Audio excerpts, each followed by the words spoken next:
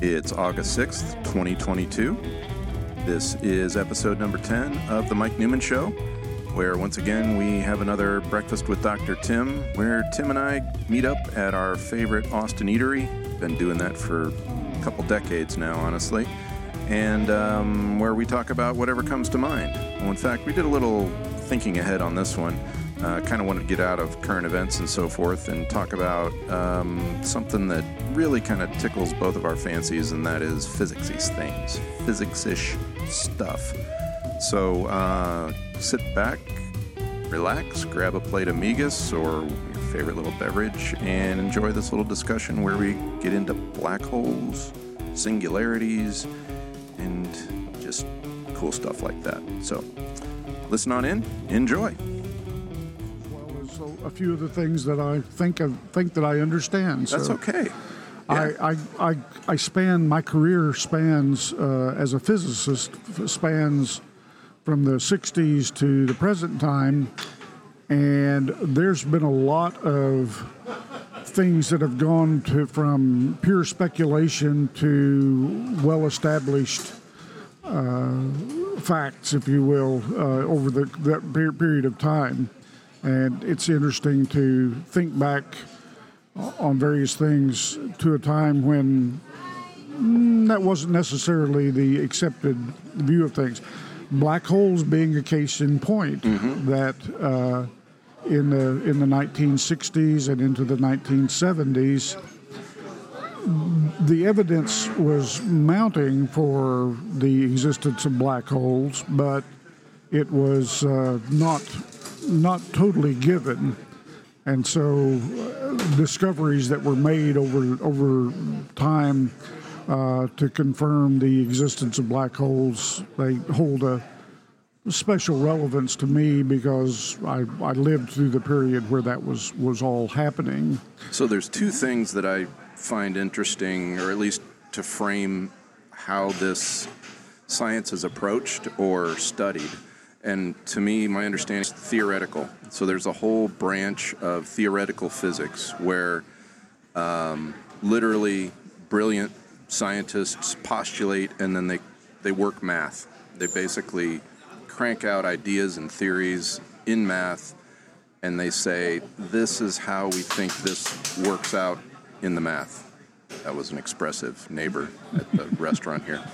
And then there's so that's theoretical. And then the other side's experimental. Can they measure it? Can we find a way to work out those equations and see if they play out the way? And so the most recent in my mind is not only the black hole observation that was made, but before that, a few years back, Higgs boson.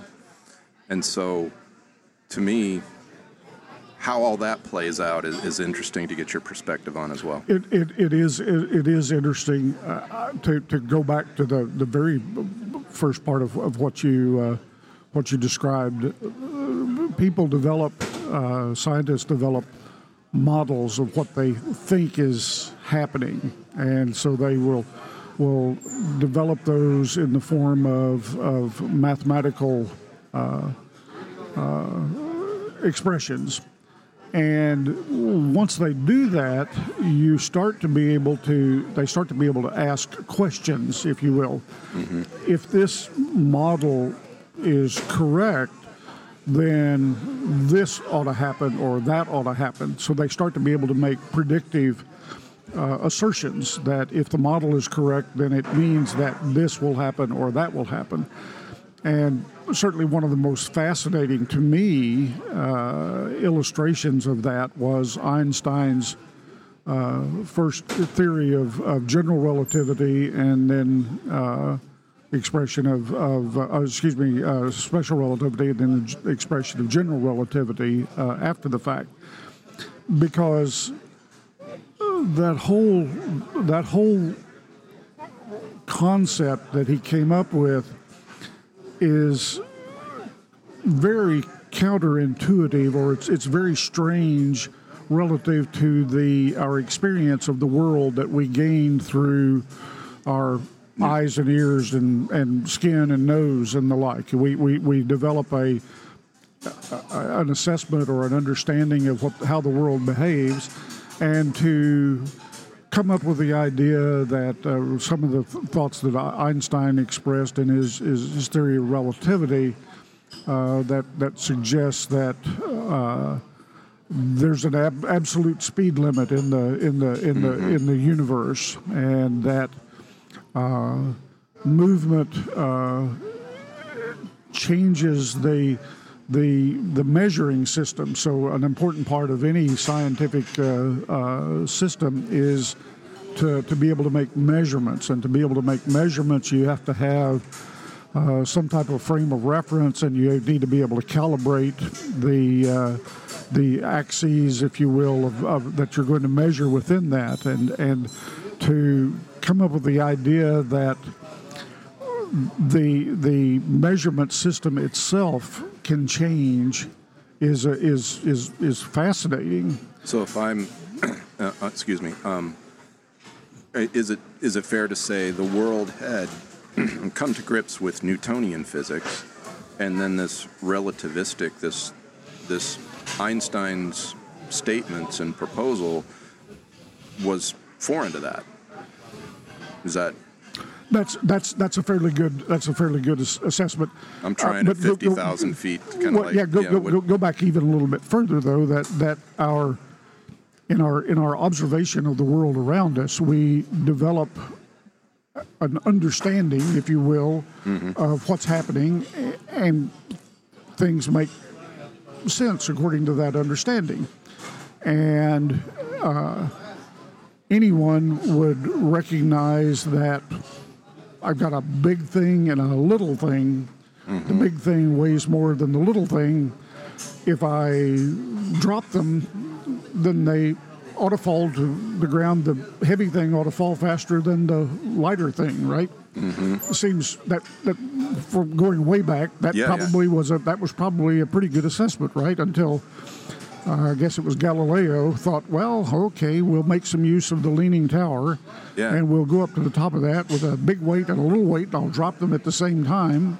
And lo and behold, they hit the ground at the same time. Exactly. And then someone makes the assertion that, well, it's even more than that.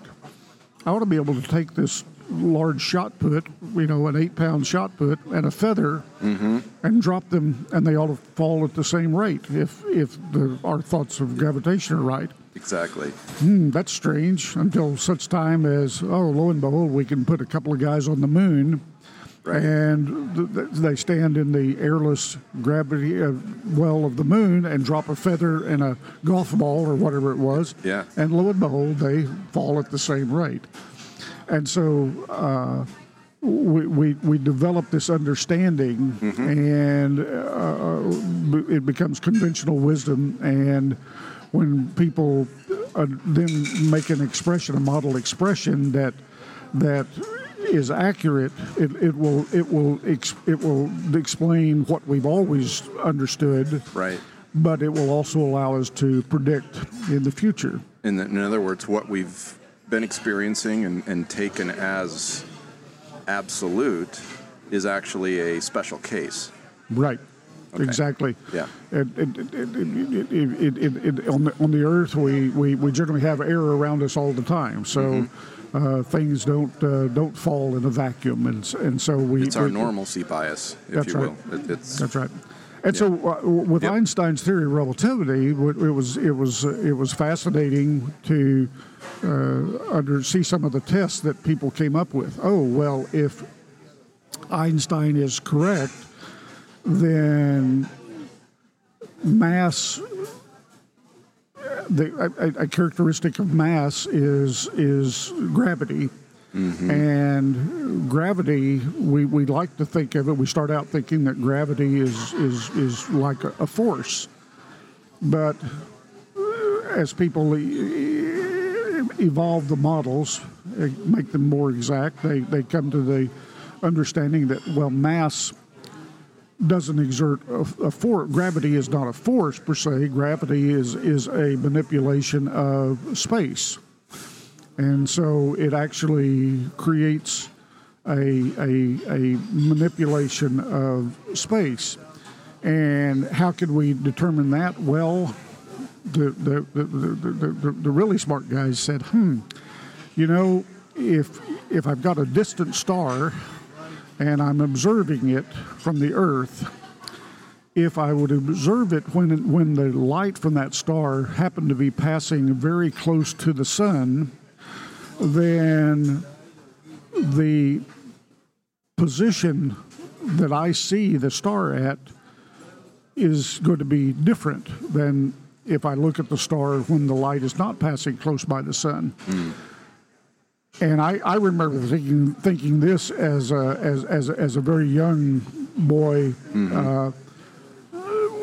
seeing that this was a confirmation of Einstein's theory that people went off to some godforsaken place in the world and made measurements during a solar eclipse, right, where they could actually measure the position of a star whose light was literally grazing the surface of the sun, and it changed locations. Okay, the star was in a slightly different position than it should have been, and I remember thinking as a boy, the first time I read this, I thought, that's really weird, because that would say that that gravity is exerting a force on light. And how does it do that? Because light. What's light? Light is well, and at that time the thought was light is composed of photons, and photons are massless. So there's no mass there, but lo and behold, gravity from the sun seems to be attracting the light from a star. And someone finally drummed it into my head that no, what was happening was that the mass of the sun was shifting or changing the shape of space, so that the light was still just going straight ahead. It just assumed it was not changing direction at all. It was going straight ahead, but what had changed was the space that it was traveling through. The space that, outside of the effect of the sun, you would assume you would be drawing a straight line from that distant star through just past the edge of the sun, but then on the other side, that all appears to be a straight line from the light's perspective. That's as correct. It's traveling. Right. But if we're watching it from, say, above, you would see the light coming from the distant star, reaching the edge of the sun, and then bending slightly toward the sun, and therefore when we see that beam of light that we see coming from the edge of the sun, it appears to indicate that star is possibly further to the right, or a bit further away from the sun than where we would have expected it to be. But in every other instance, we're able to predict exactly where that star will appear. Yeah, just get that sun out of the way, and everything adds up just fine. Gotcha. And this crazy relativity stuff, when you get, and to me that's the mystery, and I think that's where I'm headed to, and I'll look it up on my phone. The documentary that I was talking about earlier when we were texting was funny things happen at boundaries. And so relativistic things happen at boundaries. So, and that's what we're finding out, is that these assumptions we've made and we live by, I mean, we build aircraft by them. We fire rockets off out into space. We can do a lot with our special case physics, but that's a special case. That's a special case, and it's only when you get into the context of the special case that some effects become obvious. Everybody has a cell phone. Every cell phone has a GPS locator in it. If we didn't have relativistic, the arithmetic or the math that explains relativistic effects, we wouldn't be able to make a GPS system work. Right. Because the only way that when you have satellites running around shooting or broadcasting signals that are received by your GPS units, relativistic effects become important in that environment. And so without the mathematics that explains the movement of things within with relativistic effects included, you wouldn't be able to you wouldn't be getting your GPS within 6 feet or anything. That's right. You'd be way off. You would be way off. And on the other hand, that was when someone, I'm not even sure if Einstein was the person that made the prediction, or someone else looked at his expressions and said, "Oh, well, if this is true, then we ought to see this happen. We ought to see the stars change locations." I think the first real description or thing that relativity explained well was I think it's called the precession of the perihelion of Mercury. That as Mercury goes around the sun, its orbit shifts a little bit, and it's not quite. It was never understood why. It was measured, but it was an effect that no one could explain. Okay. And lo and behold, when you applied, you created equations of motions, a motion of Mercury and the sun around the sun, using Einstein's expressions, which took into effect relativistic effects. Lo and behold, that fell out. That explanation of the precession of the orbit of Mercury fell out as a result. So that was kind of the first real indication that relativity was correct. And you can see how that would be. You've got this massive body, the sun, and you've got this tiny little planet, Mercury. So Mercury, is it the smallest, or is Pluto the smallest, or it's pretty darn tiny. Small. Well, but as we know, Pluto was demoted. Pluto was no longer voted off the island. That's right. Pluto. So, all right, forget you, Pluto. Mercury's smallest. Yeah. He's a little guy. But so that would be similar to massive body, small body, both generate or influence their own gravity. They bend their own space, but that could be another instance, in layman's terms, of what we just talked about with the light. Oh, exactly. Yeah, Mercury, if you will, Mercury thinks that it's trucking in a circle, trucking in an elliptical orbit exactly as it should. Yep. But as it turns out, the gravity well the sun sits at the bottom of a gravity well, if you will.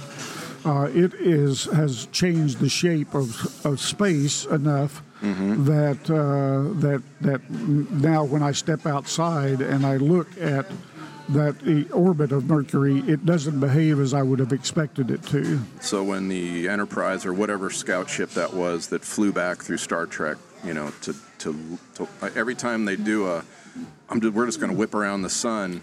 There's some math involved in that to make sure. I mean, I'm sure that the Paramount thought of all that. That's one of those. We'll save that for another show. Yeah, well, that's one of those effects that it would be cute if there was some sense to that, but I think we probably understand too much now to look back on that and say, that's a plausible bit of poetic license, That's, and then closer to home, the GPS satellites, similar type of things happening as Mercury on the sun is those little satellites around the Earth, and you have to take that into account because they might not be where you think they are if you observe them just with Newtonian Exactly physics. Right. Exactly right.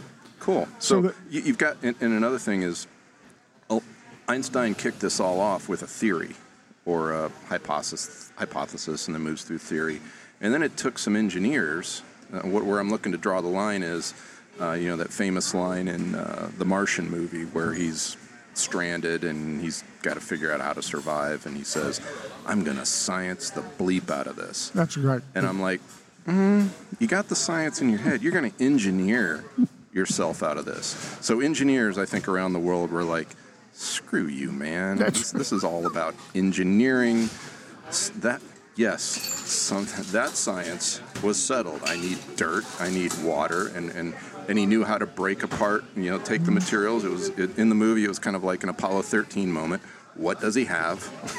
what can he do with it, and how can he not kill himself to try to do it? I think I found it amusing in that movie, and that's one of my favorite movies, much to my wife's consternation, because it shows up on our one of the cable channels periodically, and when it shows up, shows up like every third slot. It's the movie, and my wife gets a little tired of my watching it over and over again. I love it too. But one of the fascinating things about that is that he decided, in order to be able to create water, or to decompose his rocket fuel down to water so he could have water, he needed combustible material. Right.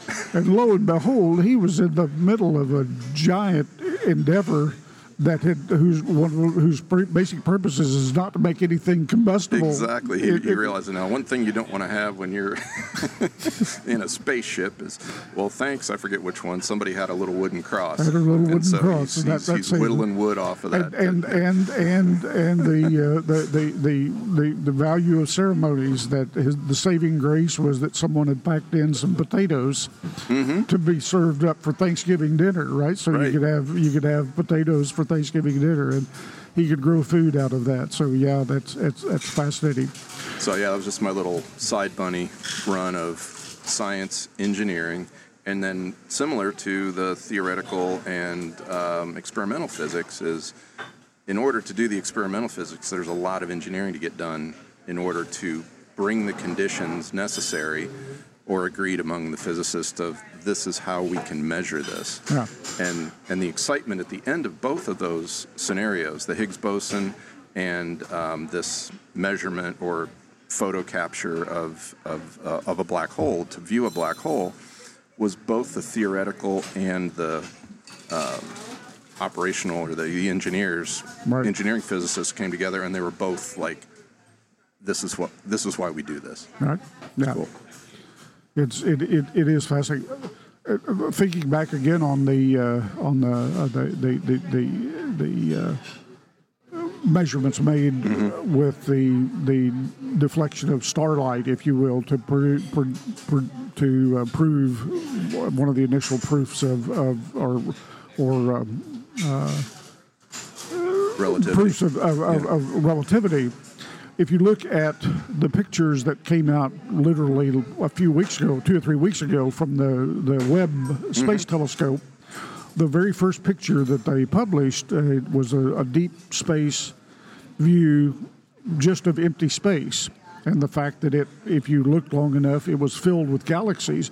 What I found fascinating about that is, if you sit back and look at that, it looks like a bunch of soap bubbles. Because there are so many instances, or there are so many illustrations in that one picture of gravitational lensing that it looks like bubbles.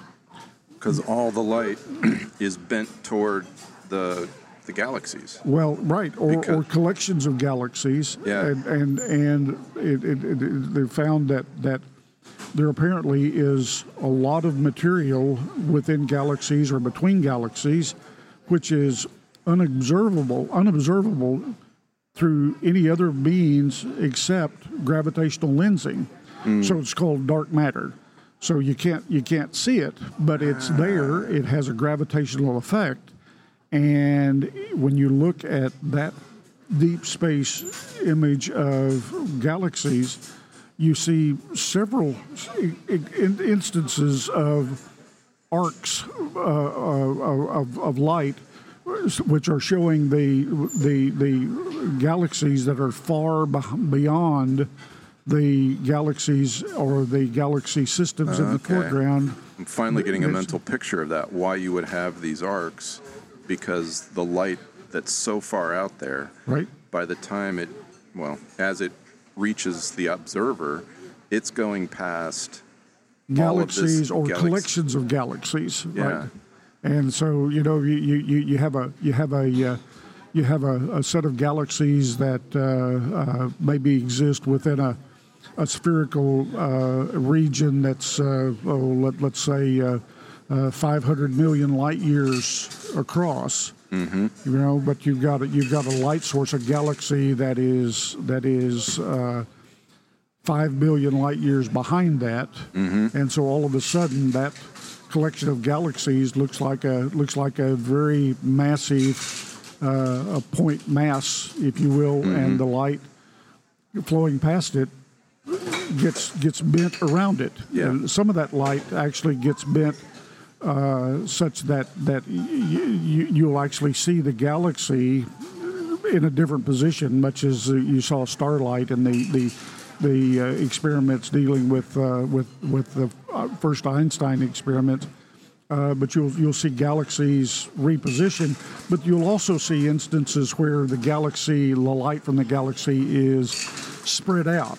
Okay, it's part of the lensing effect as well. And so when you look at that picture from the James Webb Space Telescope, you'll see arcs, and when you step back and look at it, those arcs actually look like the edge of bubbles, and you see several of those within that one simple picture. And it's very fascinating illustration of gravitational lensing.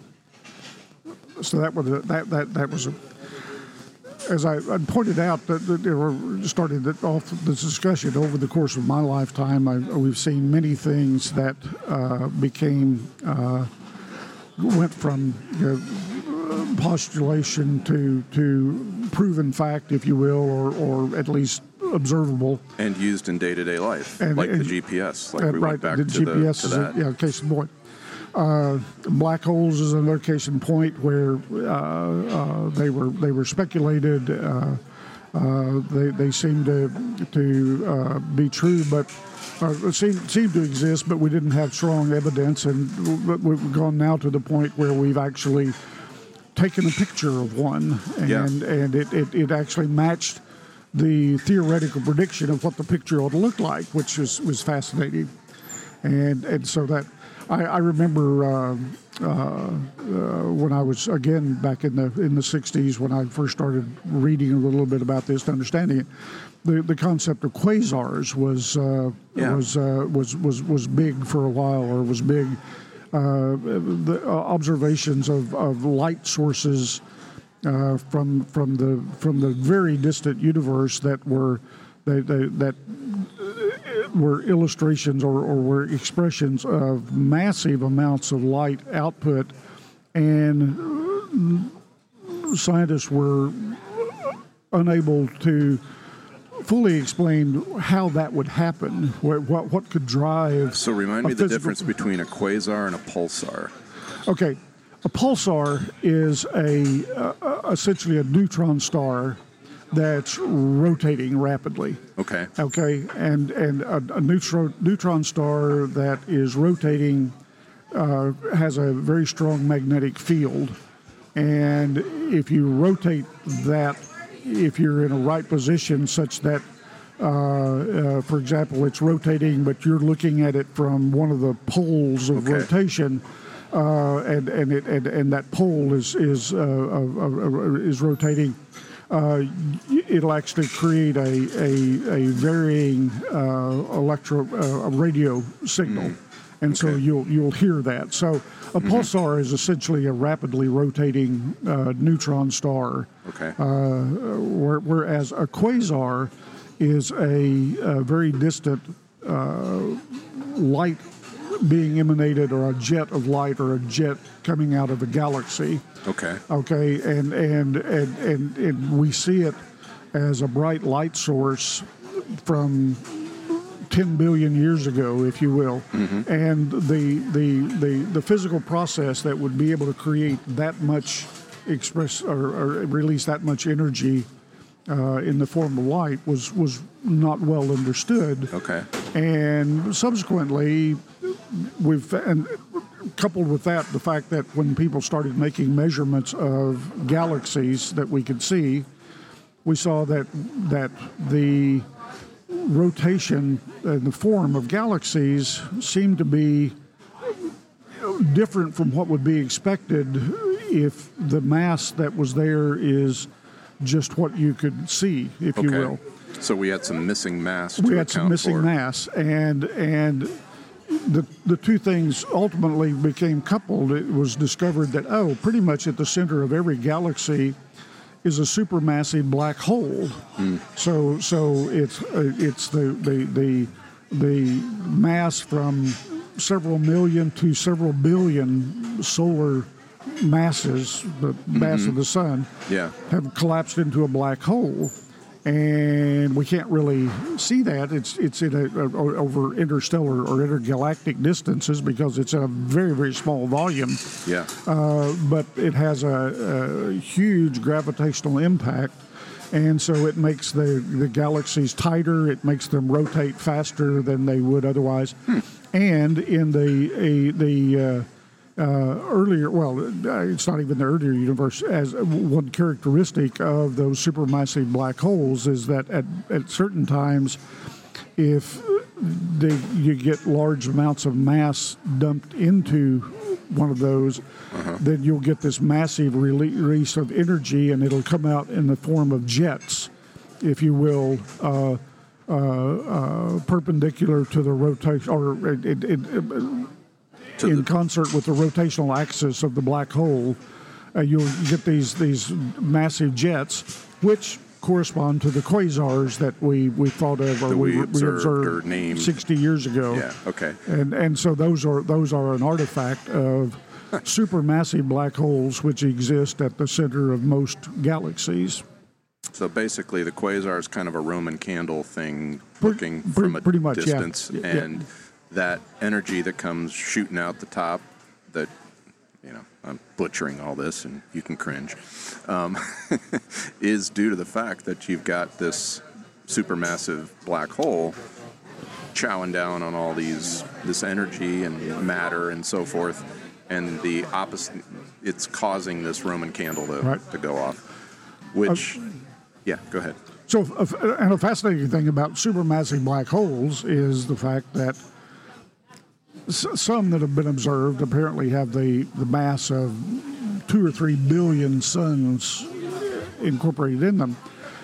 And people are still trying to understand the mechanism by which those are created, because the general idea that you have a black hole that starts to consume solar mass levels of mass, that is a mechanism that is limited by relativistic effects, and it's actually hard to understand how you can have several billion masses in a black hole that have accumulated in the 13 or 14 billion years during the existence since the Big Bang. And so there's a lot of research going on now as to precisely how supermassive black holes form, because the idea that they just eat stars, they can't consume stars fast enough to have accumulated several billion. Yeah, exactly. So that takes me to this documentary that I'd mentioned last night. I don't think you've had a chance to see it.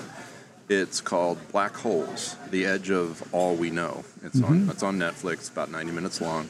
It totally put my wife to sleep, even though she selected it off of the screen. Hey, let's watch this. It's not aliens, but it's black holes. We might like this. And she was sawing logs, and I was going, wow.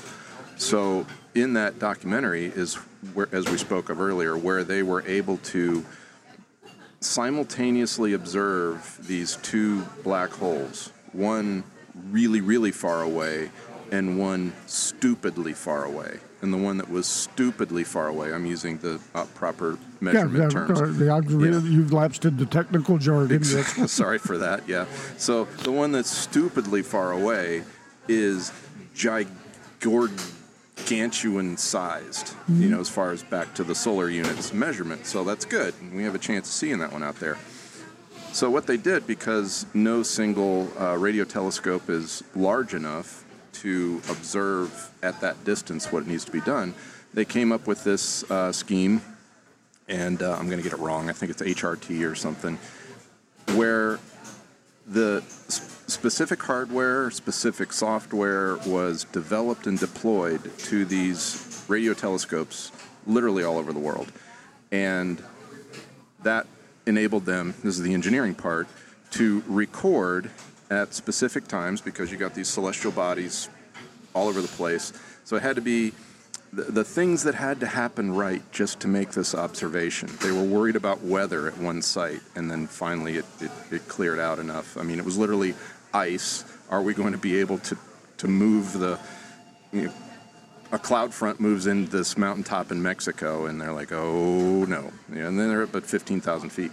So all of that came together. They got all of this data, but I guess the point to that, and I'm losing it quickly, was this was all in parallel in this story. Stephen Hawking Stephen Hawking's last months are in the middle of this the storyline of this documentary, and I had never really seen a documentary that involved a Stephen Hawking to a significant point, and it was just fascinating for me to watch the theoretical guys, looking forward to meeting with Stephen and chalkboarding stuff and working all these theories out, and the one again another segue was the one scientist that had worked with Stephen probably the most said, the fascinating thing about Stephen is he's obviously a man of few words,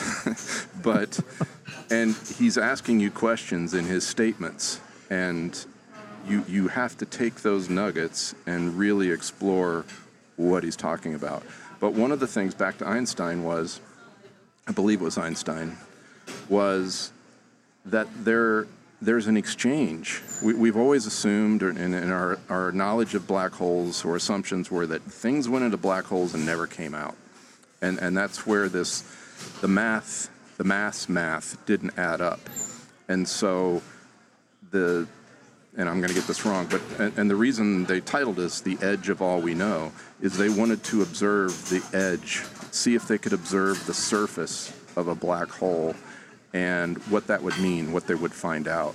And so I'll just leave that as a teaser for later discussion after you get a chance to watch that. But actually, anyway. there's it may be part of the same series. One of the cable channels periodically will broadcast a series of shows under the euphemistic title of "How the Universe Works," and so there are several shows involved in this. So more than one are dealing with black holes as well. So while I don't think I've perhaps not watched the specific one that you've watched, I've watched. There are a number of others that are available that they bring out many fascinating points. Some of which are they're expressing information that's getting to be relatively well understood. They're also expressing information which is still highly speculative, or raises new questions. Yes, and it's terribly fascinating. But relativistic effects have tremendous impact at the surface of the event horizon of a black hole, and just as one has to really ponder what happens to the laws of physics, if you will, once you get inside a black hole. I mean, it's always expressed that a black hole is matter that is so dense and exerts such strong gravity that nothing can escape, not even light. Yeah. Well, that's kind of an explanation that we can sort of get our brain around a little bit. It makes us comfortable at some level that we can. But part of the reason that it makes us comfortable is that in effect, what's happening is that gravity, the mass is such in a small enough area that the gravity is so strong that space has essentially looped back on itself. So there is a disconnect, if you will. There is an edge to a boundary of space which is cut off from the rest of space, and nothing can go through that boundary except gravity itself. which I find fascinating. So I've got a section of the universe, or a section of space, which is now cut off from the rest of space, so that nothing can get out of it. Other stuff can flow into it, but it's a membrane. Gravity can be discerned outside of it, and so it's a closed section of space, but it still exerts a evidence of its existence within our normal space due to the fact that the gravity still exists. And I sit around sometimes trying to picture what that actually means, and it's I think it's probably physically impossible to conjure up an actual image of what that looks like. But the thing that's fascinating, there are a couple of things that I find very, very fascinating, because they are so foreign to the way we normally think. Mm-hmm.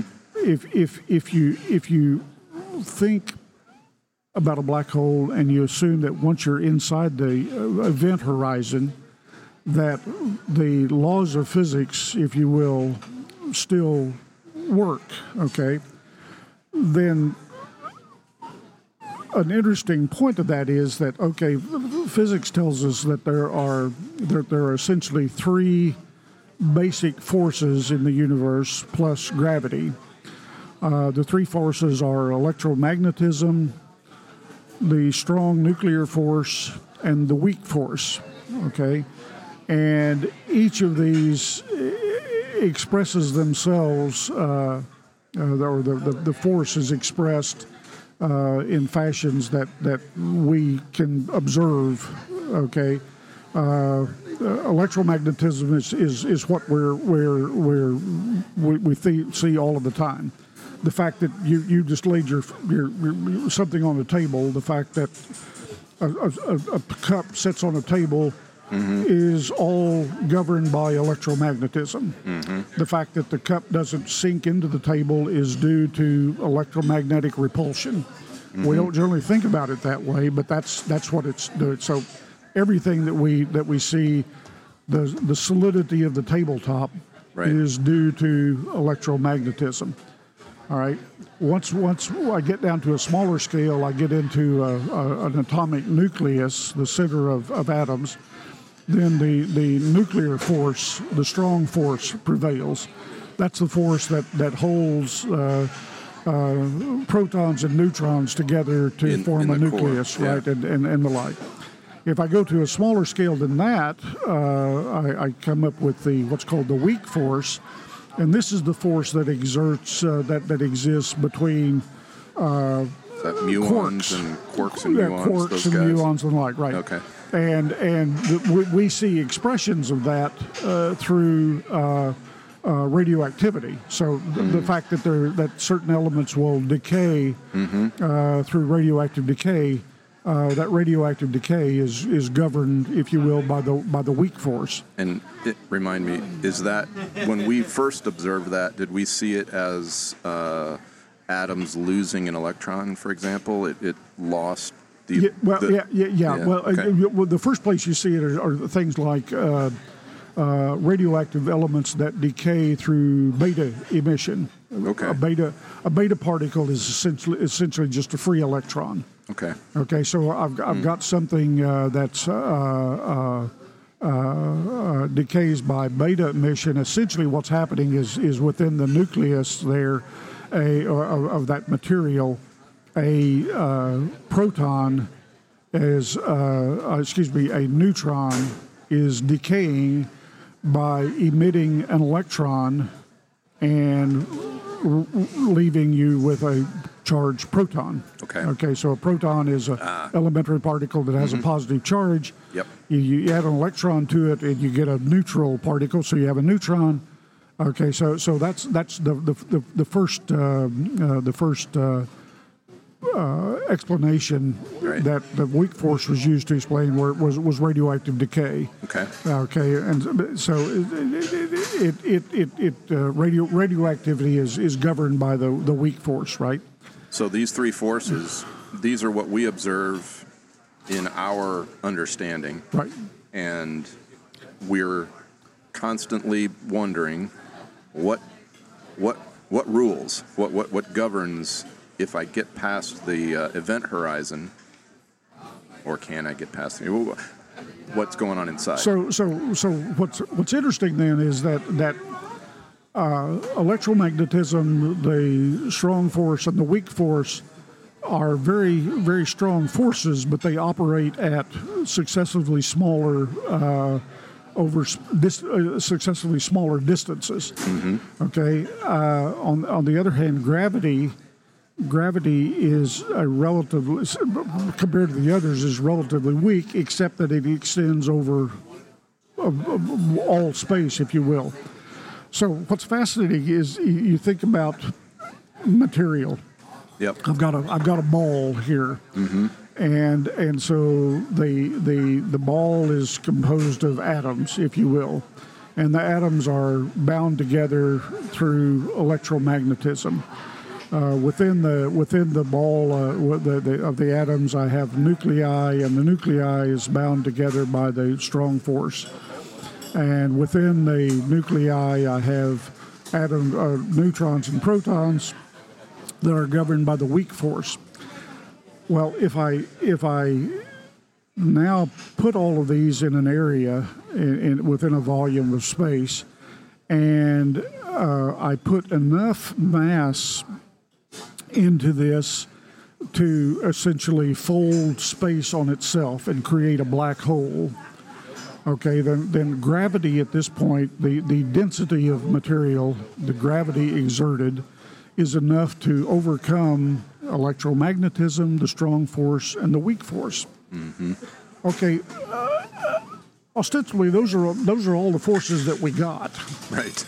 Okay, if I overcome them, then there's nothing to make my ball or its constituent elements remain a ball. And so the material, once I get below I should say, once the density gets so great that it overwhelms those forces, there's nothing to stop the collapse. Mm-hmm. And so I now have the remnants, if you will, or whatever it was that was creating mass, that is collapsing towards the gravitational center, and there's nothing to stop it. Yeah. I at least like to think that there's something solid down there somewhere, right? It's kind of like the speed of light, and we assumed you could just go faster and faster and faster and faster and faster, and then Einstein says no, things happen, right? And or at least material, and then so to me, all I see, and I see paradoxes all over the place, mm-hmm. and asymptotic behaviors, right? So in the limit, the professors using in the limit, it's this, mm-hmm. and you got to do a lot of work to get the limit. But in this case, our present theory or your understanding and so forth is there is no limit. We haven't found where is C in that? Well, I think I've made the point before that as I write about social systems, mm-hmm. I look around for where to begin defining terms. Right. And the place I ended up with is to define a point. And I define a point as being an intersection between the philosophical world and the physical world, because you cannot see a point in the physical world. Okay, mm-hmm.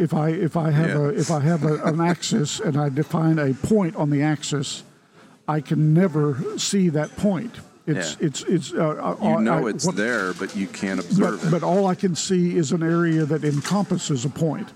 Yeah. Okay, yeah, but I cannot get to the point. Yeah. So you put that into the realm of a black hole. You never get to the center of the Tootsie Roll. The center. Well, it's called a singularity, right? Yeah. But if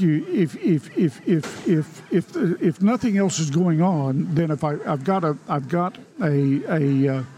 supermassive black hole that encompasses the mass of 2 billion suns, 2 billion solar masses, once I'm inside the event horizon and I have a density of material that overwhelms the three basic forces, then there's nothing to prevent the collapse. And so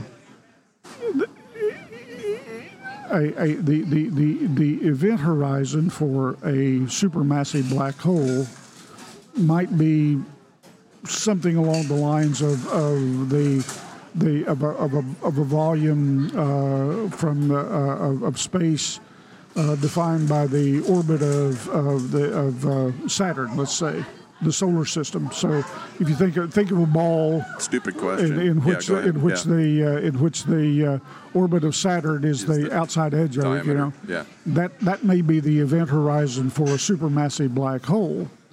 But once you get inside that event horizon, it seems to me, it's quite plausible that all of that mass is actually existed within a pinprick in the middle of it, and it's still getting smaller. Well, that's my question. Why aren't all black holes the same size? Or why is one black, probably better phrased, is why are black holes different sizes? Well, and I guess the issue is, are black holes different sizes? Or are we just observing bent space, and therefore we see the effect of light going around that? That's right. Yeah. And so the event horizon, the point, event horizon is essentially that point at which, or that time at which space is folded back on itself, if you will. Right. Our space, and whatever's on the other side. So it's the mass contained within that defines the event horizon of the black hole, but the actual material within that event horizon, that's all of the mass, has already charged into that singularity. It's on its way. It's on its way into the singularity, flux or whatever. Right? And so if the standard laws of physics would apply, then essentially it's that all of that material, if you will, is accelerating towards the point of singularity. And it will be forever. Will he ever get there? That's right. and so the densities, it sounds like the definition of hell. Well, honestly. Yeah. And I think there's a lot of theoretical work that I think looks at that and says, no, that's unacceptable. Yeah. We can't allow it. That can't work that way. And so there's a lot of work going on that says, oh well, the laws of physics change within the event horizon, and so there's a lot of speculation. The interesting point about that speculation is that no one has figured out a way that you could ever test that kind of theory, right? Once you've got inside the event horizon, it's hard to get information out. Well, we saw this in the documentary Interstellar. So we know that, well, far distant in the future, our far distant ancestor, whoever's our ancestors, or our descendants. Descendants, thank you. The other direction. They found a way to communicate through space or through time and gravity, and gravity was the key. So, I say that tongue in cheek, but it is fascinating because I don't think we know what to do with gravity. Our level of understanding. That's still the big. My guess is we call it gravity because that's that representation of whatever that effect is, or that concept, whatever that concept is, reveals itself to us primarily as attractiveness between bodies, and is basically an energy, and so.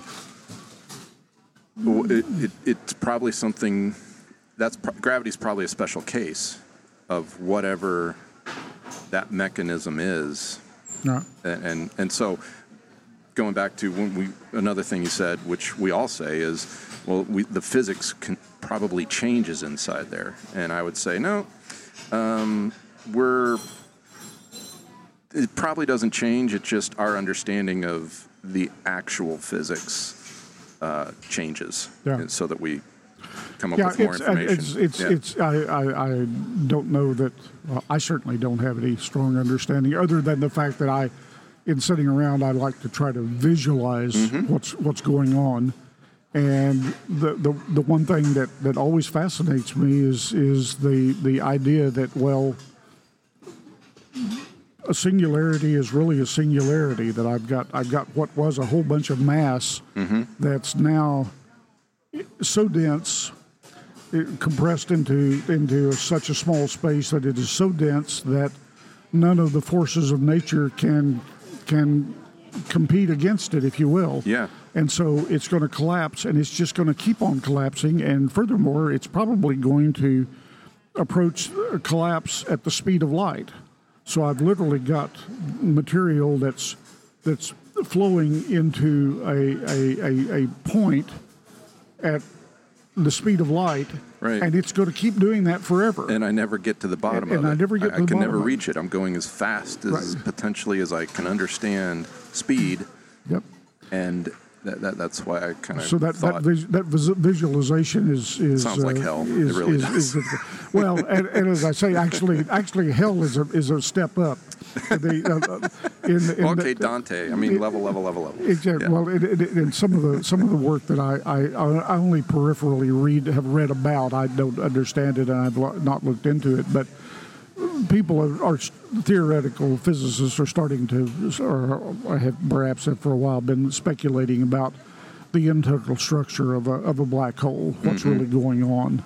And I think that this idea that I have material that's collapsing into a singularity at the speed of light forever is daunting to some people. Sure. And so they're looking around for a different description of physical laws or physical processes that are going on, and so you could speculate about that, and then you worry about expressing that in an actual model, such that you can do experimental tests to see whether or not that's true. And I don't think anyone has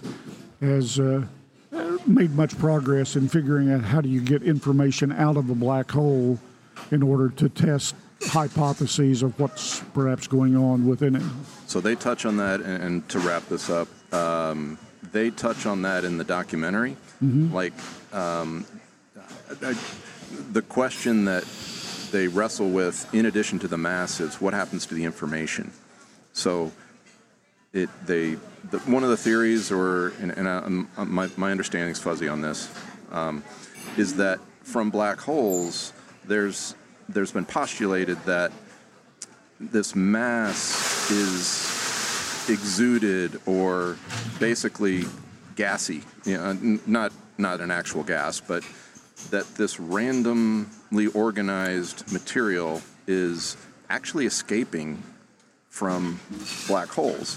And if I understand right, that's part of what they were able to observe in these observations when they're trying to take a picture of one.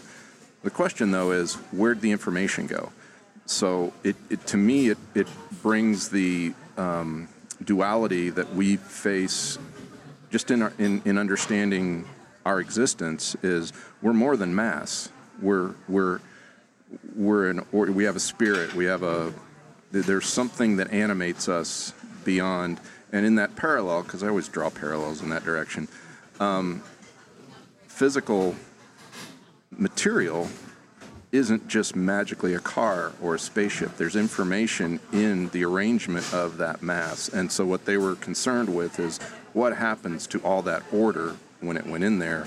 Is that the parts that, and now I'm theorizing, is the information what's racing through this relativistic so forth, and then the mass is just jettisoned because it can't operate in that space, and therefore the event horizon is this membrane that gasses off all the stuff that can't play in that space. Yeah. That is my armchair. I have no idea what I'm talking about, but just like no light emits, that's how I explain it in my mind until somebody can show me something cooler. Whatever makes you happy, right? I know, exactly. Well, in my case, as I say, my starting point for this is a point. Yeah. And a point is an intersection. It's an intersection between physical reality and philosophical reality. Yeah. And philosophical reality is, in essence, information, if you will. Mm-hmm. But it's information without physical form. Mm-hmm. And physical reality is real things, if you will. Yeah. And so I carry this on to thinking a little bit about neuroscience. Mm-hmm. And if I look at the mechanisms involved within the brain, for example, then I can map out a lot of the mechanisms of the brain. I can map out how neurons, what neurons are, mm-hmm. how neurons interconnect, the synaptic interface, what goes on. And I can understand, since I learned early on in learning about computers. I learned about doing not digital computers but analog computers. Yeah. And you make things happen essentially through the propagation of a signal through mechanisms, and that's what happens within the brain. I'm essentially propagating an impulse through collections of neurons, which are interconnected then at synapses. And there's not a lot of, as near as I can understand, there's not a lot of modulation by the neuron of that impulse that is being propagated. Okay, so it's not like a neuron gets an electrical impulse and it creates a bunch of proteins, right. And information is stored within those proteins. It appears to me from what I read that the information, if you will, is expressed in the form of the connection between neurons, the synaptic connections. Okay, so what that says is that that's the way we experience the world, and that's where sentient thought springs up once I get a sufficient level of connectivity of neurons that it jumps into being as a philosophical exercise. So my thought, this thing that's going on behind my eyes, right. which is where I always think of myself as existing. Yeah. I exist. Whoever it was that said I think, therefore I am. Right. From my perspective, had it physically correct. Yeah. That's not a philosophical statement. That's a physical statement. Yeah. That I think because I have these impulses flowing through these select collections of neurons and the like, and it's only when those impulses are flowing through those collections of neurons that I exist. Exactly. And if it's not flowing, then I don't exist. Yeah, you're brain dead. And so what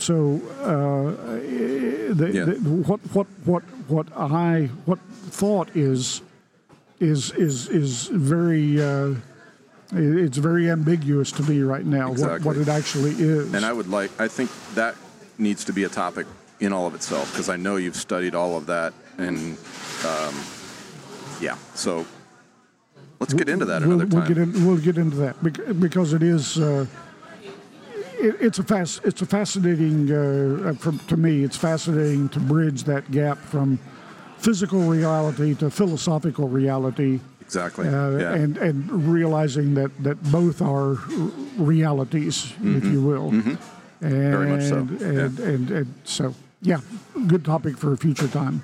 Appreciate it, Tim. I think I hope that my half-assed to give our after-the-fact qualifier. I hope that my half-assed expressions of physics is not too off-putting. It's been a number of years since I've studied physics really seriously. So all I can say is that in our conversations over the years, you've been very consistent in this. So it's like it's encyclopedic what's up there in your machine, and I think you're representing it consistently over the years. That's right. If I learned it wrong, I consistently expressed it wrong. So that's it's there's Memorex. Something to be said for that. It's live and it's Memorex, folks. Yes, indeed. Right. Yes, indeed. Well, thanks, Tim. I've we'll see you enjoyed again it. soon.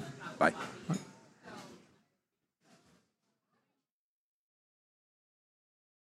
And that's a wrap on another episode of The Mike Newman Show, episode number 10, where we had another breakfast with Dr. Tim. Really, I love just talking about science and stuff with Tim, and we got to eventually the kind of the overlap with societal concepts and a little bit into neuroscience. And with the work that Tim's been doing, books he's been writing and so forth over the last 10 or 15 years, he really has studied a lot into neuroscience, and that's one of the areas that I look forward to discussing with him in the future. And we'd love to hear what you love to hear us talk about. A couple ways you can feedback that information to myself, and I'll share it with Dr. Tim too, of course, is to check out the comments over at comments.mikenewman.show. Again, my name is spelled a little strangely, at least from Normalization in America, is MIKENEUMANN. So comments.mikenewman.show, your new podcast player that you've picked up over at newpodcastapps.com will not only allow you to send us some value back for any value you receive on this in the form of a boostagram or maybe through comments on ideas for the show or observations you have on some of the things we've been discussing. Some of those other new podcast apps that you might engage with are CurioCaster, Podverse, Fountain, Podfriend, Breeze, BREEZ, and all of that's kind of cool. Something that just kind of hovers over the whole environment is a little tool called Albi, which allows you to basically fund or act as a broker for Bitcoin and through the Lightning Network. So again, as I stumble through this, just basically to try to see to get you interested in this new environment that is powered by Podcasting 2.0. You can check that out over at getalbi.com. So as always, drop us an email at mike@mikenewman.show. And check out the show notes over at mikenewman.show. We got the show notes for every episode over there. Tim and I this was recorded, and I'm doing all this on August 6th, and we'll be out for next week, but we hope to return in 2 weeks with another episode of whatever we end up talking about. So y'all take care. If you're in the Dallas area for Podcast Movement coming up on August 23rd and 26th, I'll be up there. Trying to learn what I can as pretty much I don't think I'm, in 10 episodes, I don't think I'm a rookie podcaster anymore. It doesn't mean I'm good at this, but I am enjoying it. And for me, that's cool.